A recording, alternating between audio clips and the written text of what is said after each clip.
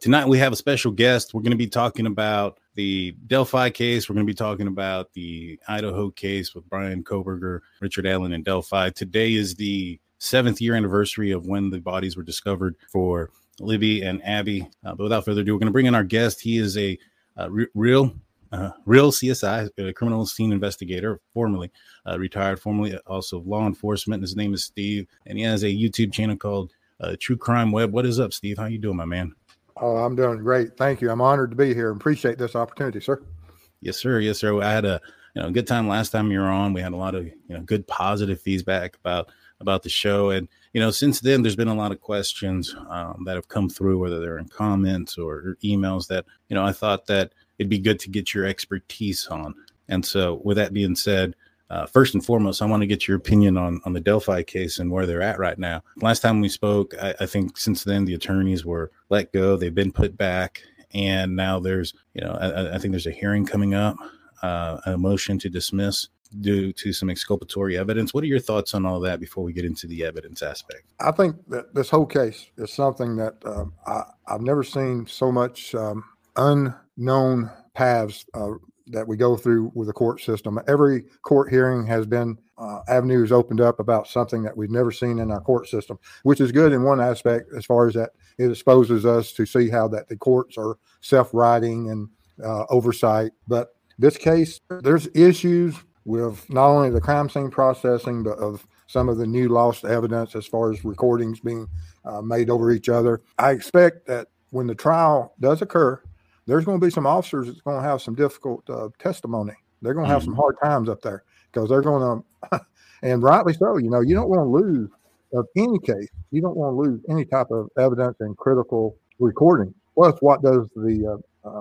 appearance of this cause, and we can see it in the social media platforms of that. Well, it's a cover-up. Things are happening or occurring, and it's just one big mess.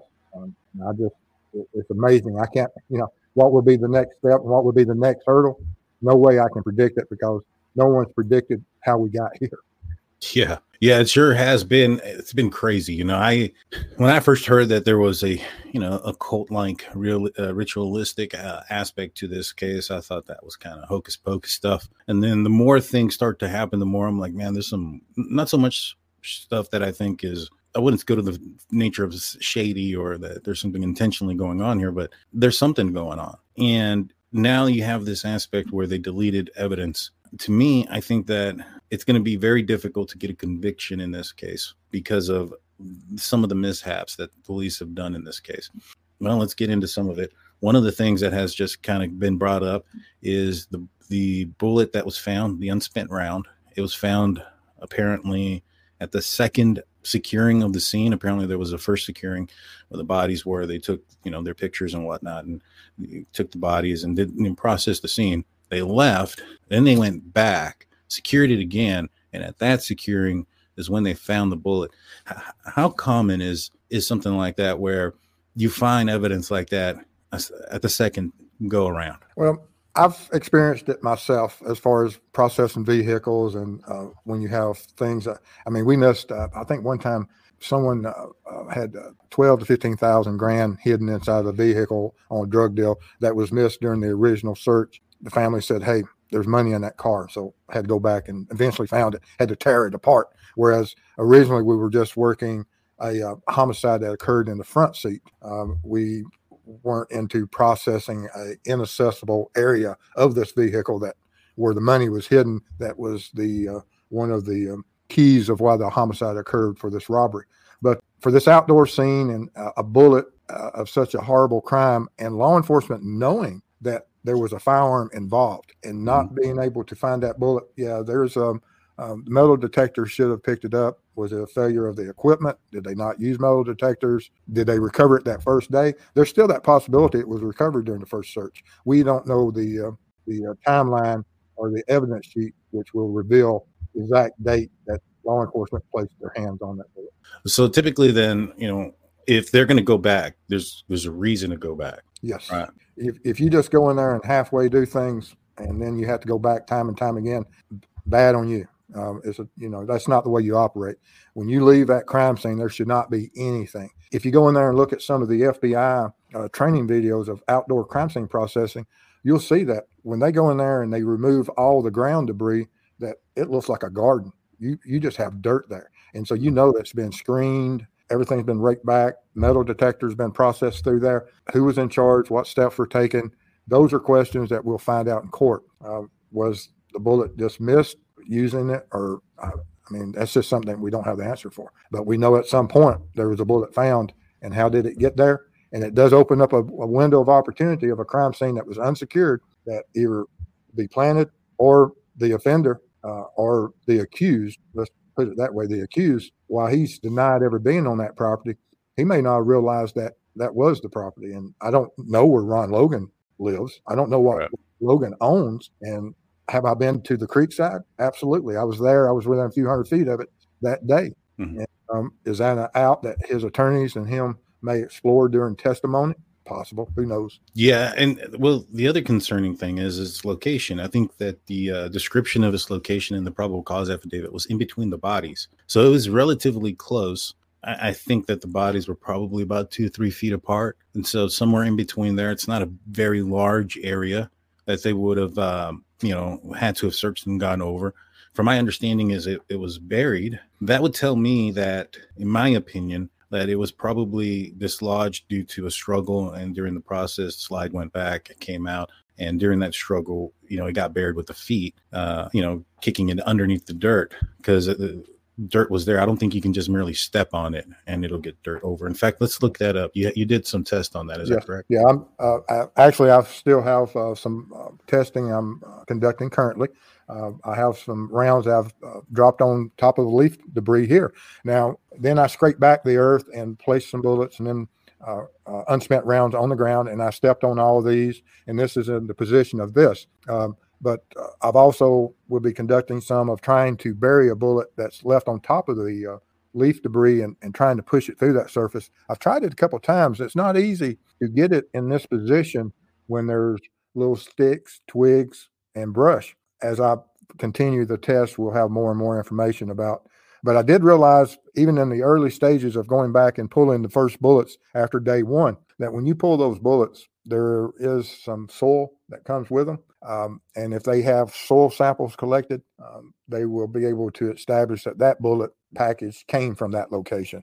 So people won't be able to say that, well, I found a bullet there, and where's the soil? And be able to test that soil, because I don't know who found the bullet, don't know where they found it.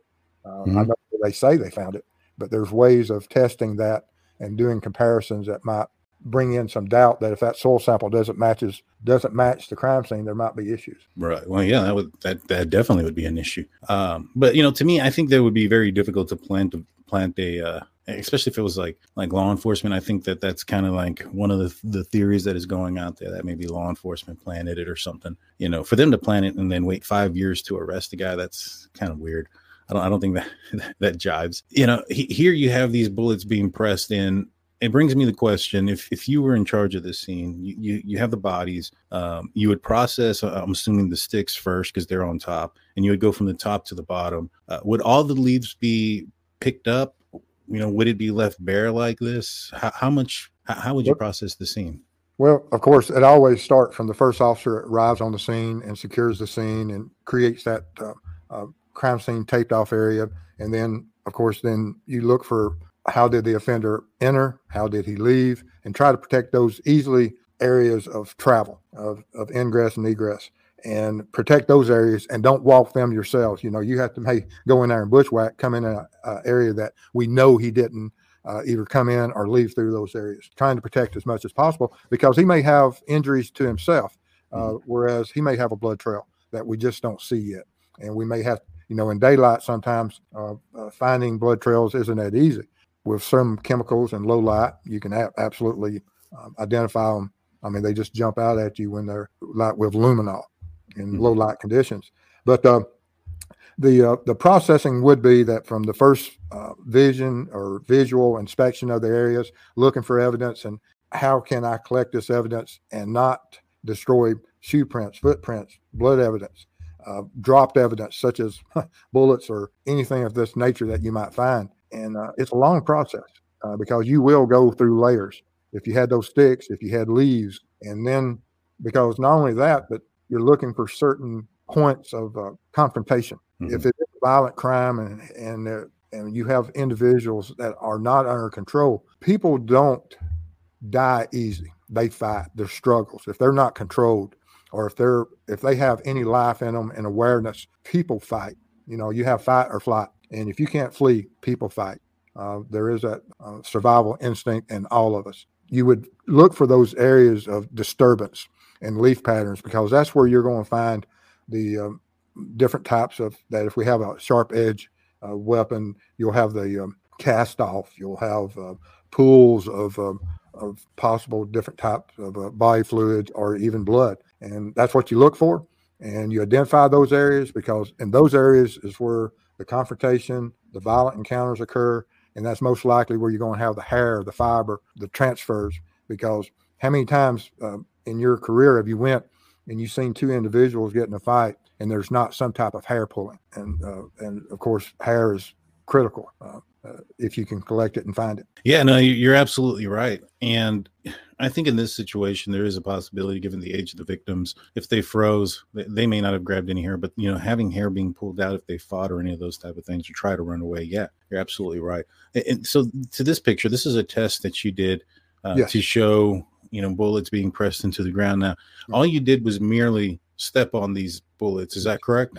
Yeah, this area here is in Georgia. I've been to the crime scene several times. I've been to the actual where the girls were located, stood there, looked at the properties across the creek, Deer Creek, and from the cemetery, I've traveled it both in daylight and in total darkness to see how easy it would be able to traverse in those areas. And it's extremely difficult. It's not easy. There's this test here, like I said, I conducted it here on the property here in Georgia. I have some that I just dropped on top of leaf pattern, leaf debris, and tried to step on and bury them. They're currently setting up there exposed to the elements, and we're doing time trials on them to see if we can determine how long that bullet was exposed to the elements. In this part of the test, I have these 3 rows of bullets. I have a nickel brass round that's on the left, the shiny ones to the left, and then I have just a regular brass round that's next to it. And then as you come across, this is a steel case round, and then to the right is aluminum. Now, they're not all 9 millimeters or 40 cals, which was recovered. The 40 cals are the first 2 to the left, but I didn't have the full selection of 40 calibers that had steel casing and aluminum casing. So I just used different calibers because they'll still age the same and show the same characteristics of exposure. But yes, I scraped back the dirt so as if you would try to simulate some type of violent encounter where you will have exposed earth, bullet falls, it gets stepped on and ground into the ground. That's what this is supposed to replicate. And I'll go collect these. I'm going to be collecting another set tomorrow. And then 30 days from the time I put them out there, I'll collect those final ones and start fingerprinting and processing them and photographing them so that we can see what happens to the patina or as certain materials are as they age and are exposed, they take on certain characteristics and are tarnished. And that's what we're going to be looking for and seeing if you can timestamp how long the bullet's been left out in the dirt. Wow. Yeah, that's going to be awesome. I'm looking forward to seeing that, just to kind of get an idea, especially like they said, this was a bullet that was found at the second investigation of the scene. According to Court TV, I don't know how accurate that is. I haven't seen it myself. But you mentioned that you've gone out there and you put, bullets on the floor on top of leaves and tried to bury them. You did that with your feet as well? Yes. Boots and tennis shoes. Both of them. Either one of them is difficult. But I'll go and do some video and show you the process. And can you tell that you were trying to do that? Like, is there an obvious scene there? Yes, it takes quite an effort to get it through the leaf pattern, and so I mean, it's not something that you wouldn't see at a violent encounter. And we know that if Libby and Abby, Libby was a pretty good size athlete, and so she could have put up quite the struggle. And so you could have that the reason the round was ejected and found here is due to some type of manipulation with the firearm herself or him bringing it in to threaten them. Mhm. Just don't know.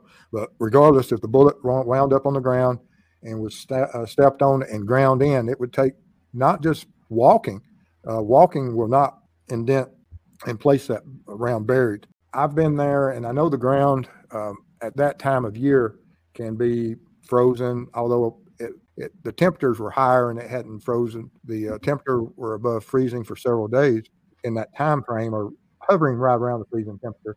If the bullet had landed in an area that might have been low-lying and muddy, then that might explain how you could bury a bullet with a single step. But that'd be the only. I think you may have answered it. They walked through the river or the creek.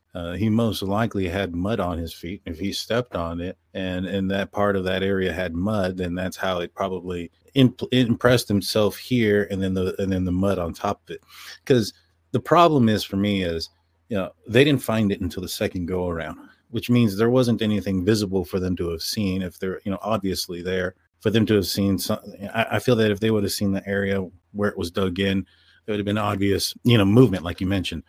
Things would have been disturbed there, and they would have probably found it day one, unless the guy had mud on his shoes, pressed it in like this, and the mud covered over it, and then dried up within the next few days. Very possible, but it'd have to take some extenuating circumstances to get it buried, because it's not easy. Yeah. I mean, if I went to a mud hole and stepped on a bullet, I can make it go out of sight. But just stepping on the leaf debris itself, and the ground cover there, I've been there, like I said, both winter and summer. Mm-hmm. And there's a good bit of ground debris. It wouldn't be easy, but there's also some thin areas that if that bullet landed in a certain low-lying area, that it's possible, if conditions are right, to bury it just with a footstep, especially if you cross the creek, as you say, that if you go up that embankment, and we see all the mud in the world on those embankments, that if he came up it, and from the images that are there, you can see that there are certain transfers as far as the victim clothing, that there is mud. And so they would have came through that muddy area, and it could be just as simple as a muddy with heavy lugs that would have buried that bullet, even on top of the leaves. Yeah, for sure. I mean, supposedly he was described as muddy and bloody at one point by one witness. And so, that would, I think, make a little bit more sense to me as far as why they didn't find it, or they didn't see it initially. But does it concern you, though, that according to the defense, I think in some of their paperwork or in their statements, that they've said that they don't have pictures of the ammunition in the ground or anything. They just have a bullet afterwards, after it was dug up. Well, if you follow that thought process, the only way that they don't have pictures of it is that it wasn't recovered by the CSI team, first or second. Yeah. That's true. Makes sense. Yeah. Because if it was recovered by a CSI team that failed to follow protocols and proper documentation, overall view shots, the mid-range views, the close-up, the placards, the recovery process, then they're going to have a hard day on the stand also. You see, and those are the things that I find concerning. And you're right. That means that it wasn't a CSI guy. Then it's probably, if they opened up the scene, I'm assuming that you're probably going to have a lot of people going in and looking for things, podcasters, investigators, journalists, the whole 9 yards. Is it possible that one of those guys found it and they notified, law enforcement, and, they go out there and that's the reason for the second time that they secure the scene? I think that's possible. And if they did go back, and whoever found the bullet, they would have been taken back to the scene. And if it was found by a CSI, of course, we should have documentation from photography and a evidence sheet of why it was there. But if it was picked up, handled, and then delivered to the CSI, would still go back, and we'll have photographs of that area. I don't know if I sent you the images, but if that bullet was buried in the ground, in some of my other images, I have that when you pull that bullet out of the ground, there's a depression there, the outline of that bullet in the soil. So that you see how these bullets, go back one, you see how those bullets are pressed into the ground. Well, when you pull it up, there's a void that matches that same impression. So that if they did go back, and even whoever recovered it, unless they just went in there and just pulled up a handful of dirt, but if they removed it, you should still have a matching depression in the soil that could be documented that would support that this is where the bullet was found. That makes sense. That would be supporting evidence. I'm going to answer a few of these questions. I'm going to bring them up for you. We have some questions for you. This one's from Miss Cunningham. Says, do you think that his attorneys not only leaked it, but if possible, destroyed any evidence? His attorneys, Yeah. well, in the discovery part of it, no. Now they may have other evidence, and the evidence that they find, that in discovery that they stand back, but they believe he's innocent. And there's certain rules that officers of the court have to go by. You can't be destroying any kind of evidence that will, regardless of who finds it. You just don't just find something and say, "Oh, that's bad for my client, and I'm going to destroy it." Yeah, I mean, whatever they get is probably something that the prosecution has documented, anyways. J Turkey Jaime comes in with this question. Says, if the Delphi case is dismissed, can the family of the victims file a lawsuit against the law enforcement for their screw up? Especially if it comes to light that this thing is dismissed based on the fact of the processing of the scene wasn't done correctly. I wouldn't imagine, and I wouldn't imagine that would be the case. But you never know with how our court systems are now. But I don't even see that. The courts will rule that's frivolous and other things and there's probably standing out there somewhere of certain things that occurred. Now you'll have that. I think there's been lawsuits, whereas other victims, that if law enforcement had followed proper protocols and procedures on other crime scenes, and that same offender went out and committed that's more of likely where someone down the road that was hurt later might have an option. But I don't believe on this one that would apply. That's my personal opinion, and of course that means nothing. You're right. Well, that's for everybody that's commenting on this case from afar. It's just all opinions. Queen Bee comes in saying, was the crime scene released and then they went back and found the bullet? That's what Court TV is alleging. I'm not sure how true that is or not. I would assume, given their credibility and how they investigate crimes, that is probably accurate. But, it hasn't been for sure. NH Mountain says, would the team use metal detectors on site? How soon do you think, when you have a crime scene like this, should a metal detector be on site? And is a metal detector something that maybe perhaps they didn't have access to right away, given the size of the law enforcement that's there in that small area? We used them looking for sometimes trying to find either a bullet that was used in a homicide or something that might have passed through a victim. But those are usually towards the end of it because to use a metal detector, you're all through the crime scene, and you'll need to process areas under the victims, near other evidence, and because there's certain grid patterns that you have to walk, that whatever your search pattern that you're using, that as you walk that grid, you don't, other people are performing certain acts and looking for things. And, but it would be one of the later processes of the crime scene. And I would imagine. Now, that doesn't say that you can't use a metal detector, that once you've done a visual inspection of a path toward the victim, that there's nothing wrong with that. If you have the time and you want to run a metal detector as you walk towards that to look for certain things just like this, there's nothing wrong with that. Everybody processes crime scenes. You're trained to do it a certain way.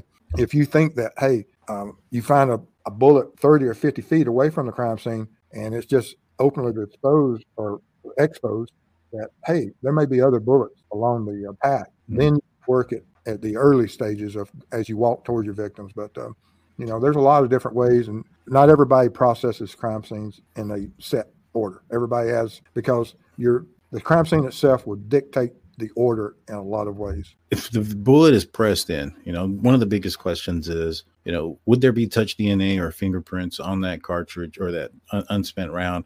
And given the fact that the person who would have had to have put that round in the magazine, which would have been him pushing pushing it with his finger, would the ground and it being pressed into the ground destroy that evidence or manipulate it? Well, tomorrow, these rounds that I recovered last week, I'm going to process them. They have dry dirt on them.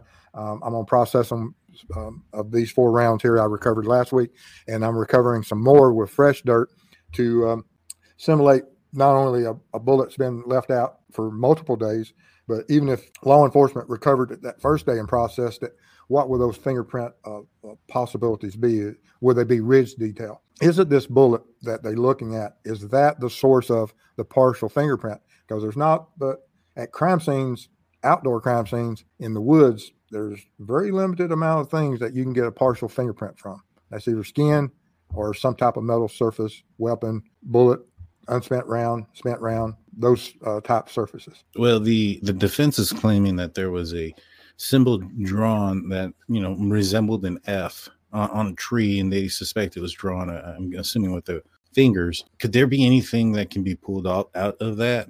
Whether it be mixture DNA that they can separate, or a fingerprint out of the blood?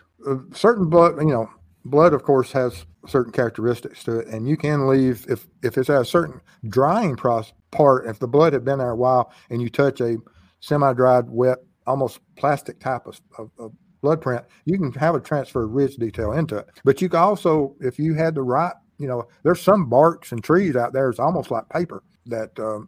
It's possible that you might, it'd be a long shot, but it's possible that you could get a bloody transfer print of ridge detail. Don't know. Have no idea.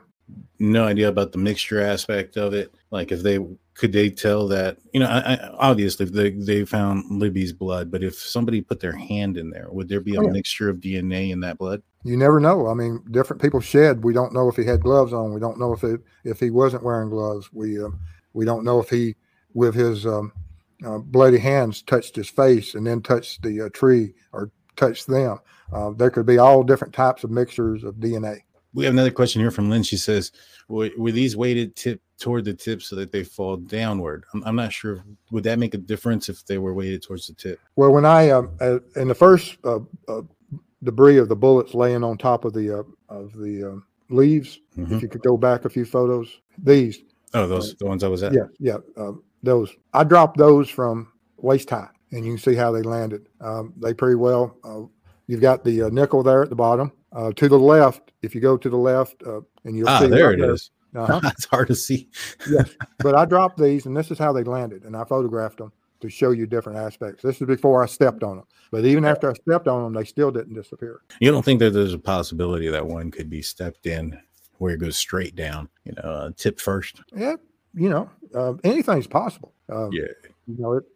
And it could be. I mean, it's absolutely. I mean, if it landed right, these here, I didn't, but I'll tell you what I'll do. I'll do that.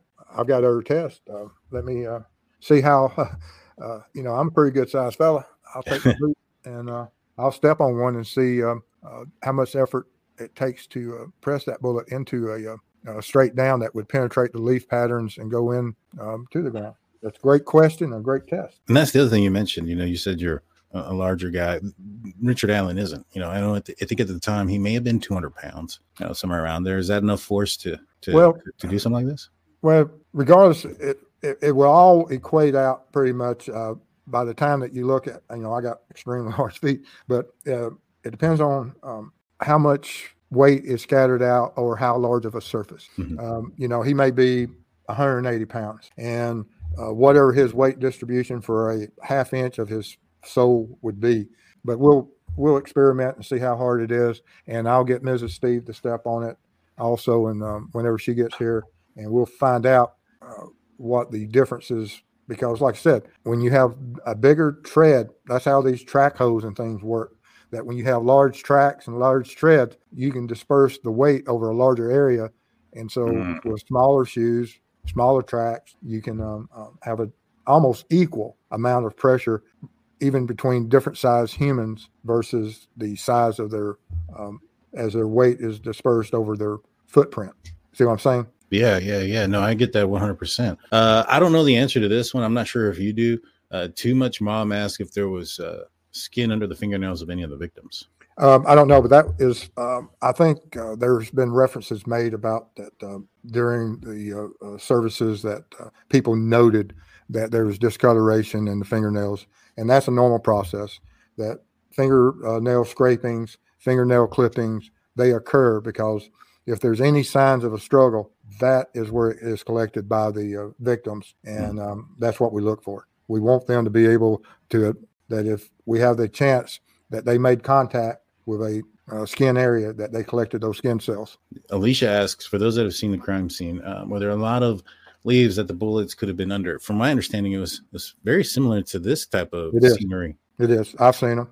Yes, it is. Yeah. So like about this amount of leaves, this is obviously cleared there, but we pull up like right here. This is pretty much what I understand it looked like. Let's see. But during the struggle, you could have some bare areas, or you could have, you're talking about in February, there could have been areas that were exposed due to other animal activities. I don't know what type of animals are in the areas, from deer scrapes to hogs to that could expose some earth. I just don't know. Cattle, horses, I don't know what all access. I know that area is fenced in certain areas, and I don't know which animals have access to it. And Jay Turkey asks, are metal detectors used in crime scenes in rural areas? So kind of like the question I'd asked earlier, given the size of Delphi, a population of 3,000 people, Carroll County is probably in charge of, a couple of different areas there. Do you think that maybe perhaps it was not available? Or do you think that maybe perhaps they didn't use the metal detector because at the time, they only were aware of, the knife injuries to the body and didn't see any evidence of a gun being used? At some point, they would have looked at those videos of what Libby took. And so they know a gun at some point, I imagine. Mm-hmm. Or it's been referenced that, hey, he's got a gun or something. But right. I expect that they realized or knew. It doesn't mean that they expect to find a bullet.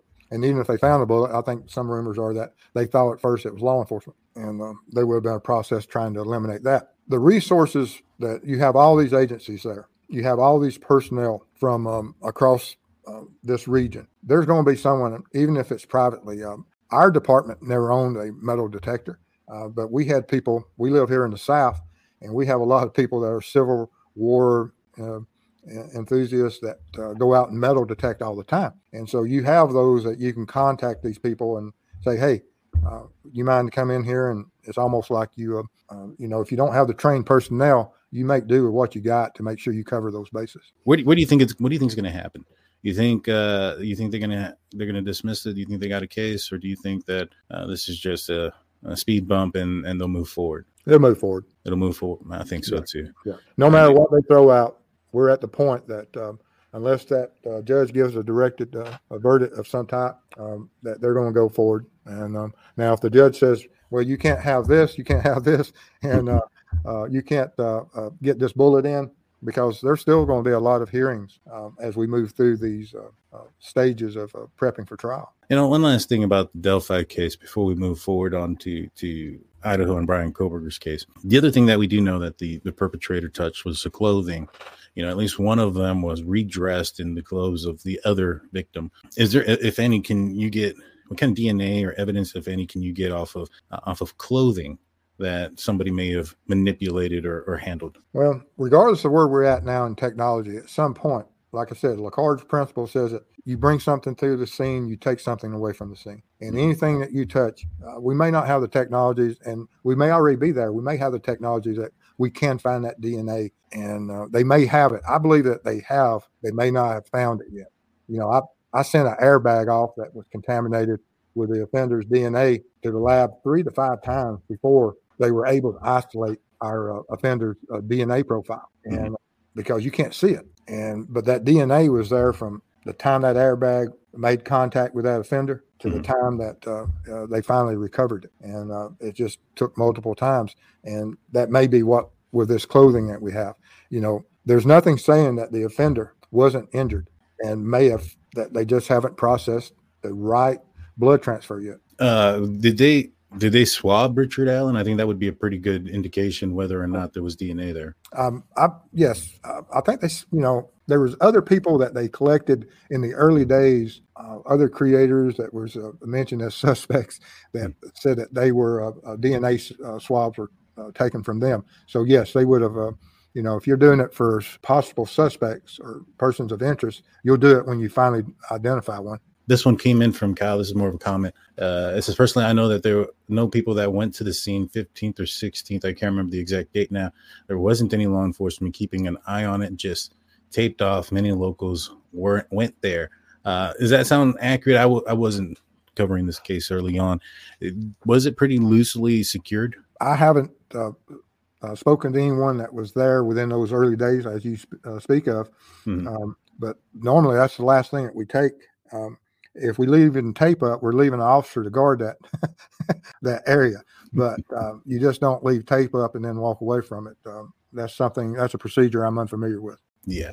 I don't I'm not the same thing. They may have been watching it from a distance, hoping maybe somebody would come back, maybe look around, look at something look for something you shouldn't be looking for. You know what I mean? And if that's the case, it's not unsecured. You're there. You're watching it. You're looking at it. It's a strategy to see if the offender returns to the crime. From watching that interview, it doesn't see. I think her name is McDonald or something. And Glenna asks, was the crime scene frozen the ground? I don't know. I know it was a 45, 41 degree day at that time. If it was that cold in the evening, it's covered in leaves. Would that insulate the ground and keep it frozen longer, the leaf coverage, and or, that temperature of 41 degrees, is that high enough to unfreeze the ground if it's frozen overnight? I think I looked at, I think it wasn't that it got below freezing that much or for that long, because it takes quite a while of even freezing temperatures to get the ground down to be absolutely frozen and hard to contact. I don't know if it hit that, but I have those weather reports, and I'll see how long the window would have been for the ground to freeze. Gotcha. Yeah, I don't know either. All I know is that it was a normal warm day. Angel asked, was Libby's phone was found, and where was it found? In the previous question, I believe it was found. Wasn't it found under one of them? I believe so. If he moved the bodies and staged them and dragged them to their spot, do you think that he put the phone underneath them on purpose? I don't believe so. I think that he would have probably dropped it. How many phones have I dropped? I put in my front shirt pocket. And if you looked at some of my phones, you could see I've dropped one of them numerous times. I think it would have just been something, it could have been something that's part of his strategy, that I'll leave the phone here. I don't want it on my person. He may have been wise enough to know that if that phone's on and if it's pinging, I can't carry it with me. And that's true. It means nothing to me here. And so just leave it. Yeah, because apparently, and Rebecca Ann asked this, it was pinging all over Delphi at one point. I went out there and did those ping tests. Mrs. Steve pinged me with Find My Phone. Mm-hmm. And it's absolutely amazing what occurred while we were doing those tests. And I would move sometimes 10 feet, and it would ping me within a 5-mile area. And it would show me that I could be anywhere from Delphi itself to the crime scene. Mm-hmm. And then sometimes it would show that I moved 100 yards when I only moved 50 feet. Oh, wow.